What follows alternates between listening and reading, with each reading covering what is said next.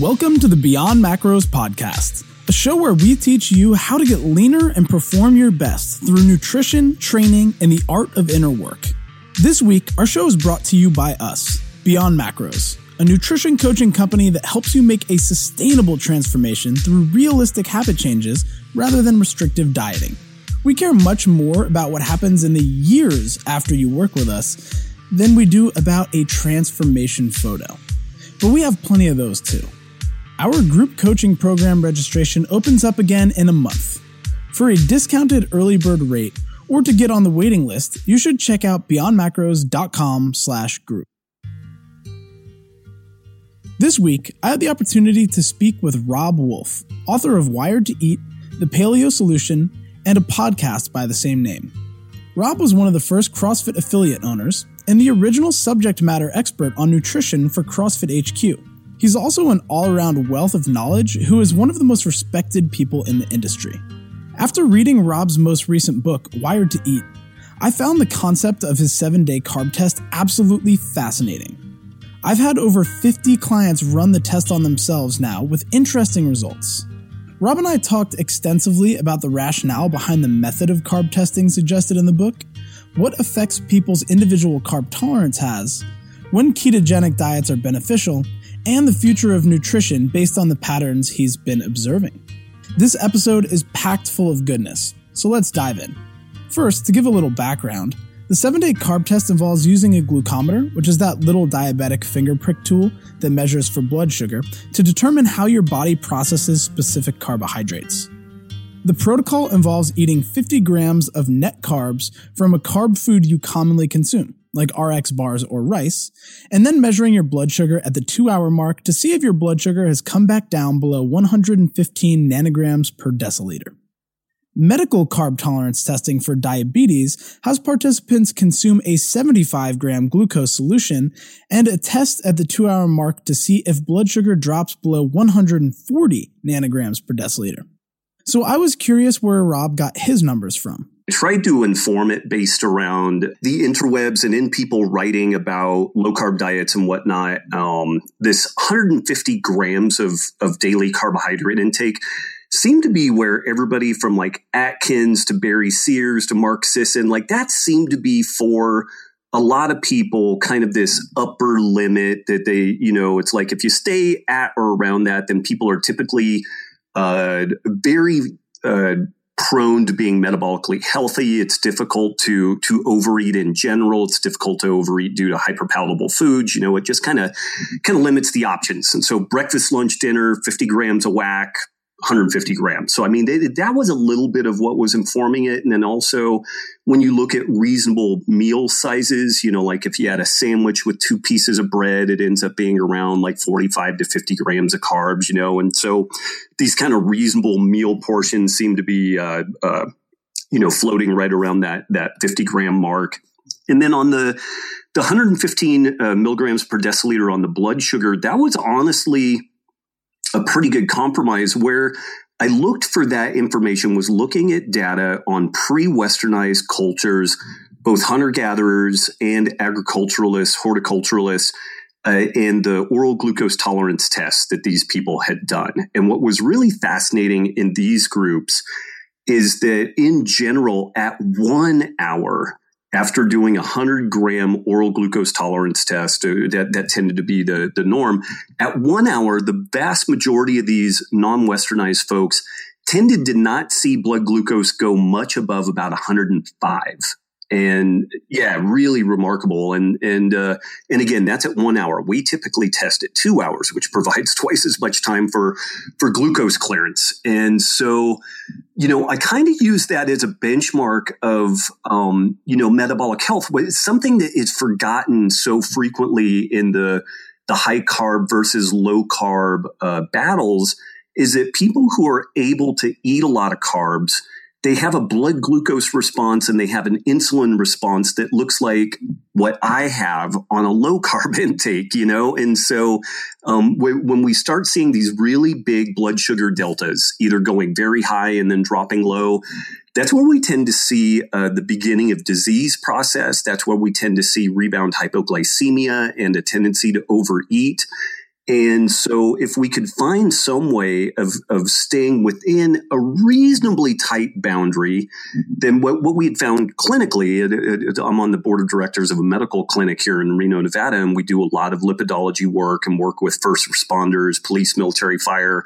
What we found is that for a given individual, if we could just kind of keep their blood sugars pretty normalized and avoid those really dramatic highs and lows, it became comparatively easy for these people to eat in a way that they met their satiety, that they spontaneously reduced food intake if weight loss was a goal, and it became relatively easy for these folks to lose weight. So the choice of 50 grams of effective carbohydrate had a couple of different influences, both from just kind of clinical observations that 3 meals a day, 50 grams each meal, tended to be kind of a safe boundary to work within for the vast majority of people. Clearly, some people do much better on much higher levels than that, but it was a good place to start. And then I actually relaxed the blood glucose response quite a bit for the book. And part of that was just that,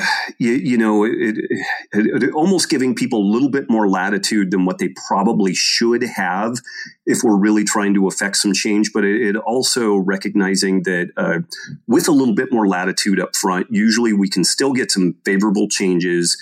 And then over the course of time, we can get more nuanced and kind of dial this stuff in and make it more refined. This makes total sense to me. 150 grams of carbs per day, 50 grams per square meal. It's very realistic. But for my purposes, I feed a good deal of my athletes more than 150 grams of carbs and recommend some consume upwards of 100 grams of carbs per meal.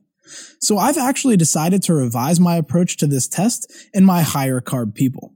I will now have the higher carb people consume a dose of carbs closer to what I recommend they consume at a normal meal. There are also some other factors that I found affect the results of carb testing, ranging from medication to shift work. Rob discussed some of the biggest issues he's seen in his clinical experience. That's maybe the easiest one to address is the shift worker, police, military, fire, medical professionals, new parents. I can't tell you. It took me a while to kind of stitch this all together, but for years I would get basically the following email. Hey, I'm eating, paleo, and because I was in the CrossFit scene at the time, typically people were kind of following zone ratios, so they're weighing and measuring their food. So I'm zoned out, I'm paleo, but I just can't seem to lose any weight. And I would ask them a few questions, and typically the main questions were, are you police, military, or fire? And for about 90% of the respondents, they're like, yeah, I'm in that. And then if they said, no, I'm not any of that, and I'm like, okay, when did the new baby arrive? And then the remaining 10%, those were the folks. And that shift work or the disordered sleep, it only takes 1 or 2 nights of short or disordered sleep to make someone as transiently insulin resistant as a type 2 diabetic. Now, we can reverse that with exercise. We can reverse that with normal sleep. But that stress response of short sleep or disordered circadian rhythm, like, the individual that's going to bed at 8 a.m., sleeping through the day, getting up and doing their work during the night, that individual, no matter what else we do, is always behind the metabolic 8 ball. And these are the folks that we have to use something like a smart, low carb, possibly even a ketogenic diet. We need to tackle every element of their sleep hygiene to make the sleep that they do get as good as we can possibly manifest. We need to use things like phosphatidylserine, possibly vitamin C, some of these adaptogens to help mitigate, HPTA axis dysregulation and elevated cortisol during their sleep period. So honestly, out of any of this stuff, if we have someone that is shift work, in their background, it's a guarantee that they're going to be metabolically broken. Or if they're not, they're kind of genetically exceptional and or quite young. Beyond sleep disturbances, everyone's favorite topic, the gut microbiome, can also be a problem.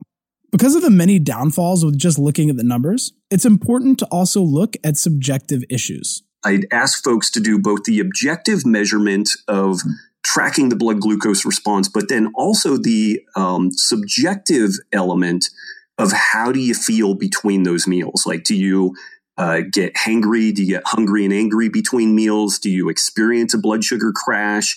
After the banana, your blood sugar goes up, and then when it drops back down, do you feel hungry or shaky or irritable? With those kind of clinical manifestations, then we can make a little bit more informed of a decision around this. I was also curious about the effect cooking starches might have on the results of the test. As some of you may have heard, cooking and then cooling starches like potato can create resistant starch, which is supposed to decrease the blood sugar effect of the food and feed the good gut bacteria.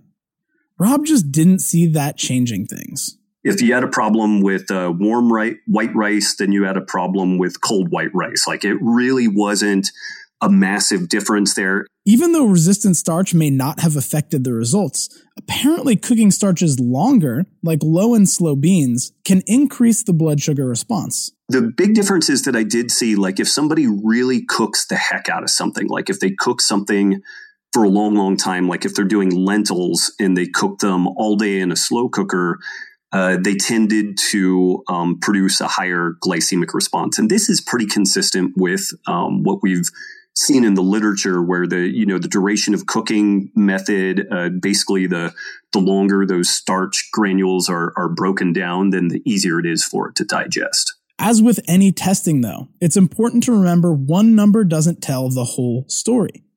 The equipment has an error rate, and some people can have what looks like a favorable blood sugar response, yet still experience signs and symptoms of issues. One of the challenges around that, though, is a reality that even the better blood glucometers, they may have an error rate of like 5 to 10%.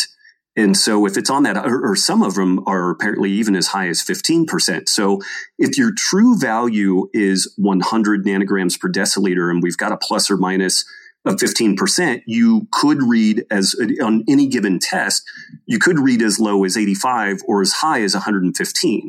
And that's just the error built into the testing methodology. And if someone is experiencing what we would generally assume to be pretty good blood glucose response, like their high at that 2-hour mark is at or below that 115 nanograms per deciliter, but they're still having some like hunger issues. They're still having some inability to go, say, like 4, 5, 6 hours between meals and not experience cognitive or physical performance decline, then that might be where we get in and start tinkering and tightening that stuff up. Maybe we change either the amount or the type of carbohydrate that they're taking in, replacing that with either protein or fat. And there's kind of compelling reasons to do one versus the other. But that would be a pretty good example of when and how we might get in and tweak that stuff for a specific situation, where even though these levels are arguably quite a bit more restrictive than what we would see, say, with like a American Dietetics Association guidelines, it's still in that therapeutic range for the vast majority of people. But for a lot of people, it's still not quite tight enough. If you're like me, you picked up on what Rob said about sometimes he'll feed people more fat, other times he'll feed them more protein based on the situation. Let's dive into this. It's actually something Rob has been experimenting with, but there is some interesting rationale that he has around generally feeding people more protein. That's one that I'm honestly still playing with. And some of that is, we have some of these genetic polymorphisms where some people have some SNPs, single nucleotide polymorphisms, in which they may not do that well at a higher fat intake, but yet they also, due to a variety of reasons, ranging from gut health to potentially mitochondrial disruption that can be caused from iron overload, antibiotic intake, obesity. I mean, there's just a bunch of different vectors that can alter our mitochondrial health. In that situation, we might make an argument that going a higher protein intake, the body could rely on gluconeogenesis for providing a slow trickle of glucose for the body and in particular the brain. We're kind of shuttling some of these substrates, specifically protein, into some metabolic pathways that are different than what we would go down with that beta oxidation of fats. And so those are some of the considerations around we might find better satiety with a higher protein intake versus a higher fat intake. Folks who have a significant amount of body fat to lose, within the kind of ketogenic diet world, there are a couple of different camps. There are some folks that suggest that you need to use fat as a lever and you still need a caloric deficit. And then there are some people who say you can eat fat recklessly and all that matters is controlling insulin. And my experience has been that although low carb diets can be very forgiving with regards to total caloric load, it seems harder to overeat on them. People can and still do overeat. And someone who is carrying significant amounts of excess body fat, really what we want to do is encourage their body to offload that fat reserve. And something that's almost akin to a protein sparing modified fast, where it would be very high protein, some moderate activity, mainly weightlifting, resistance training, and a lot of fibrous, twiggy greens, and very low carb and low fat is arguably one of the most effective, at least short-term interventions that we could do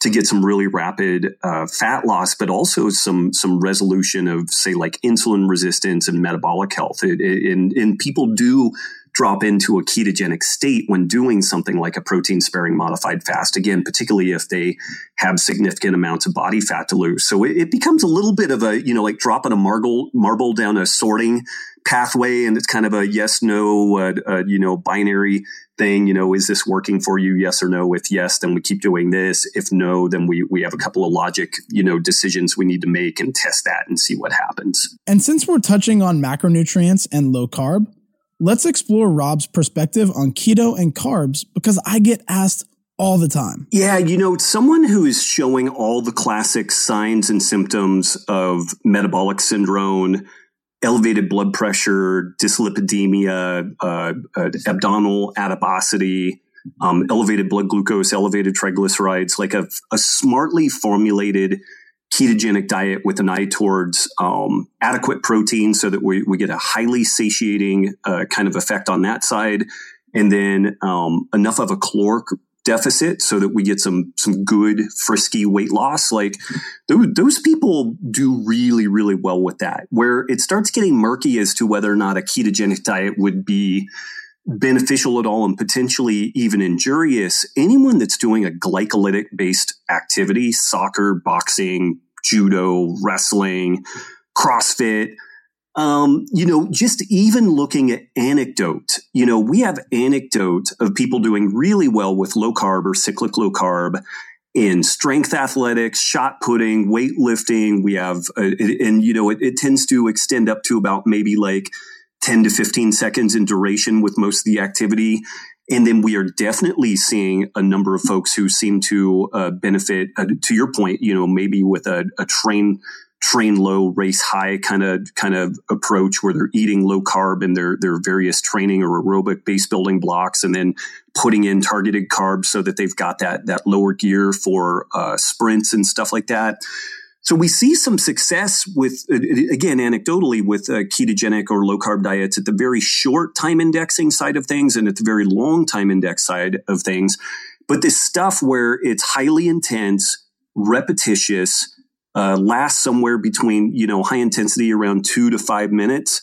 It's kind of a no man's land. Like you see a few people who report that they do well with it, but not a ton. And if we overlay what we know about the metabolic pathways with that, those strength athletes are mainly relying on the ATP creatine phosphate pathway and also the aerobic pathway for recovery. The long duration endurance athletes are mainly relying on the aerobic pathway. They occasionally make some inroads into the glycolytic pathway and a little bit of ATP creatine phosphate, but not a ton of that. And so the folks that definitely seem to benefit from a ketogenic diet, even if from a transitory exposure, are these folks that are significantly overweight, insulin resistant, and then they do the diet in a way that actually makes sense. So no, CrossFit folks, keto is not ideal for all of you. But here is how Rob manages to be low carb with Brazilian Jiu-Jitsu training, which is quite intense. I do Brazilian Jiu-Jitsu 4 or 5 days a week and lift weights a little bit. And I've found that I've kind of adapted to kind of a lower carb intake, 100, 150 grams a day, depending on the training volume. But in checking my blood glucose and blood ketone levels, I kind of cycle in and out of ketosis.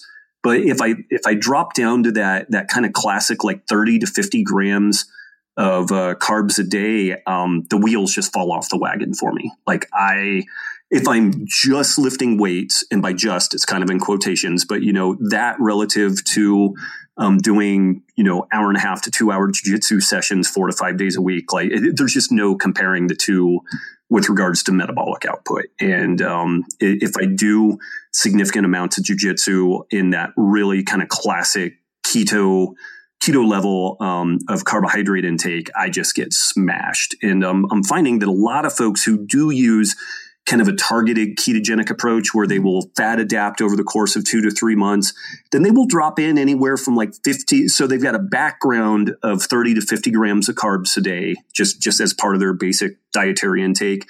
But then prior to a more intense glycolytic type session, they will do anywhere from like 20 to 50 grams of carbs in that targeted window right before the session.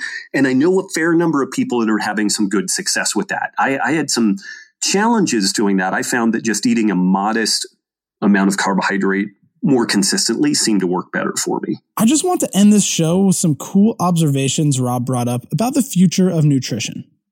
Rob is a great storyteller and wrote an article a while back called The Origin and Future of the Ketogenic Diet. It tells the story of two men separated by 100 years who are discovering the benefits of fasting and a ketogenic diet on health. It made me see that nutrition is subject to the same cycles as news or history.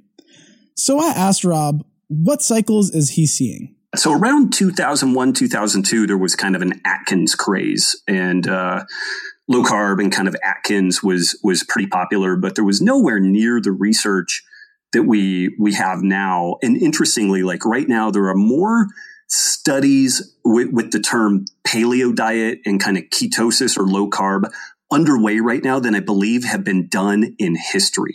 So, there's just going to be a massive amount of information that rolls out over the next couple of years. And, here's something, it doesn't specifically answer your question, but this is one thing that I've kind of noticed. Over the course of time, if somebody is describing something that I would say that's kind of factually based with regards to nutrition, there's been a little bit of an evolution around this. And we could argue that the kind of Atkins phenomenon put the idea of carbohydrates and insulin management on the radar. That was, and there have been multiple other people, but you could maybe argue that he kind of, got that stuff on the radar.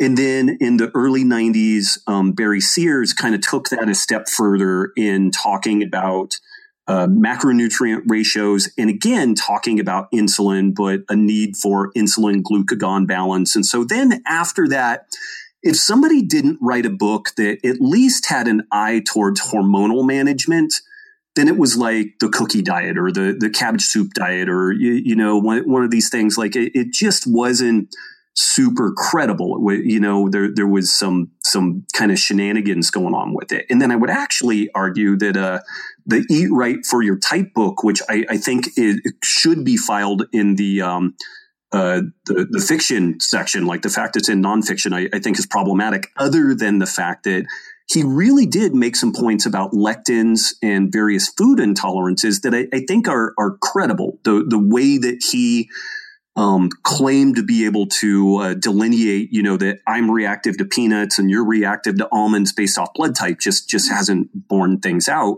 But that was honestly kind of a seed crystal that set the stage then for, say, like Lauren Cordain and the general paleo diet discussion to make the scene. And so now we're at a spot where, to be credible, you've got to talk about nutrient density, glycemic load, potentially immunogenic factors of food, that some types of foods cause an immune response in different people for a variety of reasons. And then we layered in, say, like the understanding of the gut microbiome and maybe some individualized genetics. And we would put maybe Dr. David Perlmutter and some other folks in that camp. So now we're at this spot. If you write a book and it doesn't include gut health, hormonal management, sleep, circadian rhythm, stress, if it's leaving off any of those pillars, then it's kind of bogus. Like, it's really, really missing the mark. I asked Rob one last question. What's next? He sees the gut health seed has been planted and will continue to grow, but he's also looking further down the road. Interestingly, the machine learning stuff, I think, may be a really fascinating direction that things go. There may come a day where we get much more benefit from filling out a comprehensive questionnaire than what we get from doing extensive blood or lab work. And, what will potentially happen over time is thousands, tens of thousands, possibly hundreds of thousands of people will have their gut microbiome, their genetics, their epigenetics sequenced, cataloged, dumped into a database, and then machine learning algorithms will then get in and correlate what they have going on under the hood with what they have going on clinically. Like, do you have sleep disturbances? Do you wake up in the middle of the night? Your HRV scores or this, that, and the other.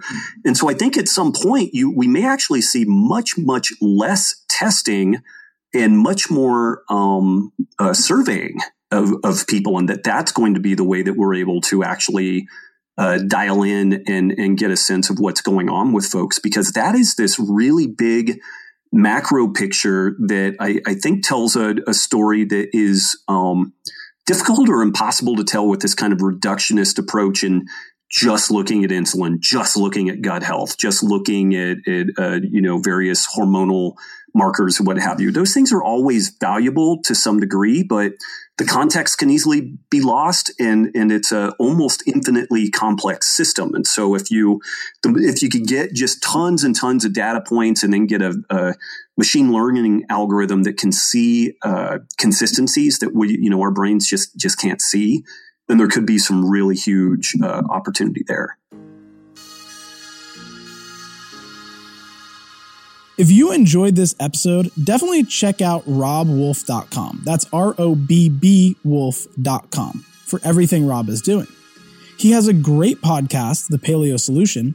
He's a gifted storyteller, which shows in his informative yet entertaining blog posts. And he has 2 best-selling books, The Paleo Solution and Wired to Eat, that are worth having on your shelf. You can also head over to iTunes and leave a nice review for the Beyond Macros podcast, and make sure that you're subscribed.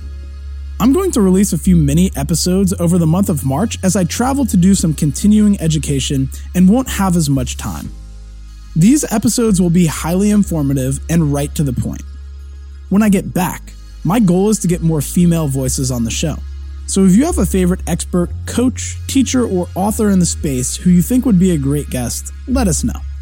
And if you'd like to learn more about how to count your macros and get leaner and perform your best, head on over to beyondmacros.com and sign up for our free macro counting mini course. Thanks for listening, and I look forward to seeing you next week.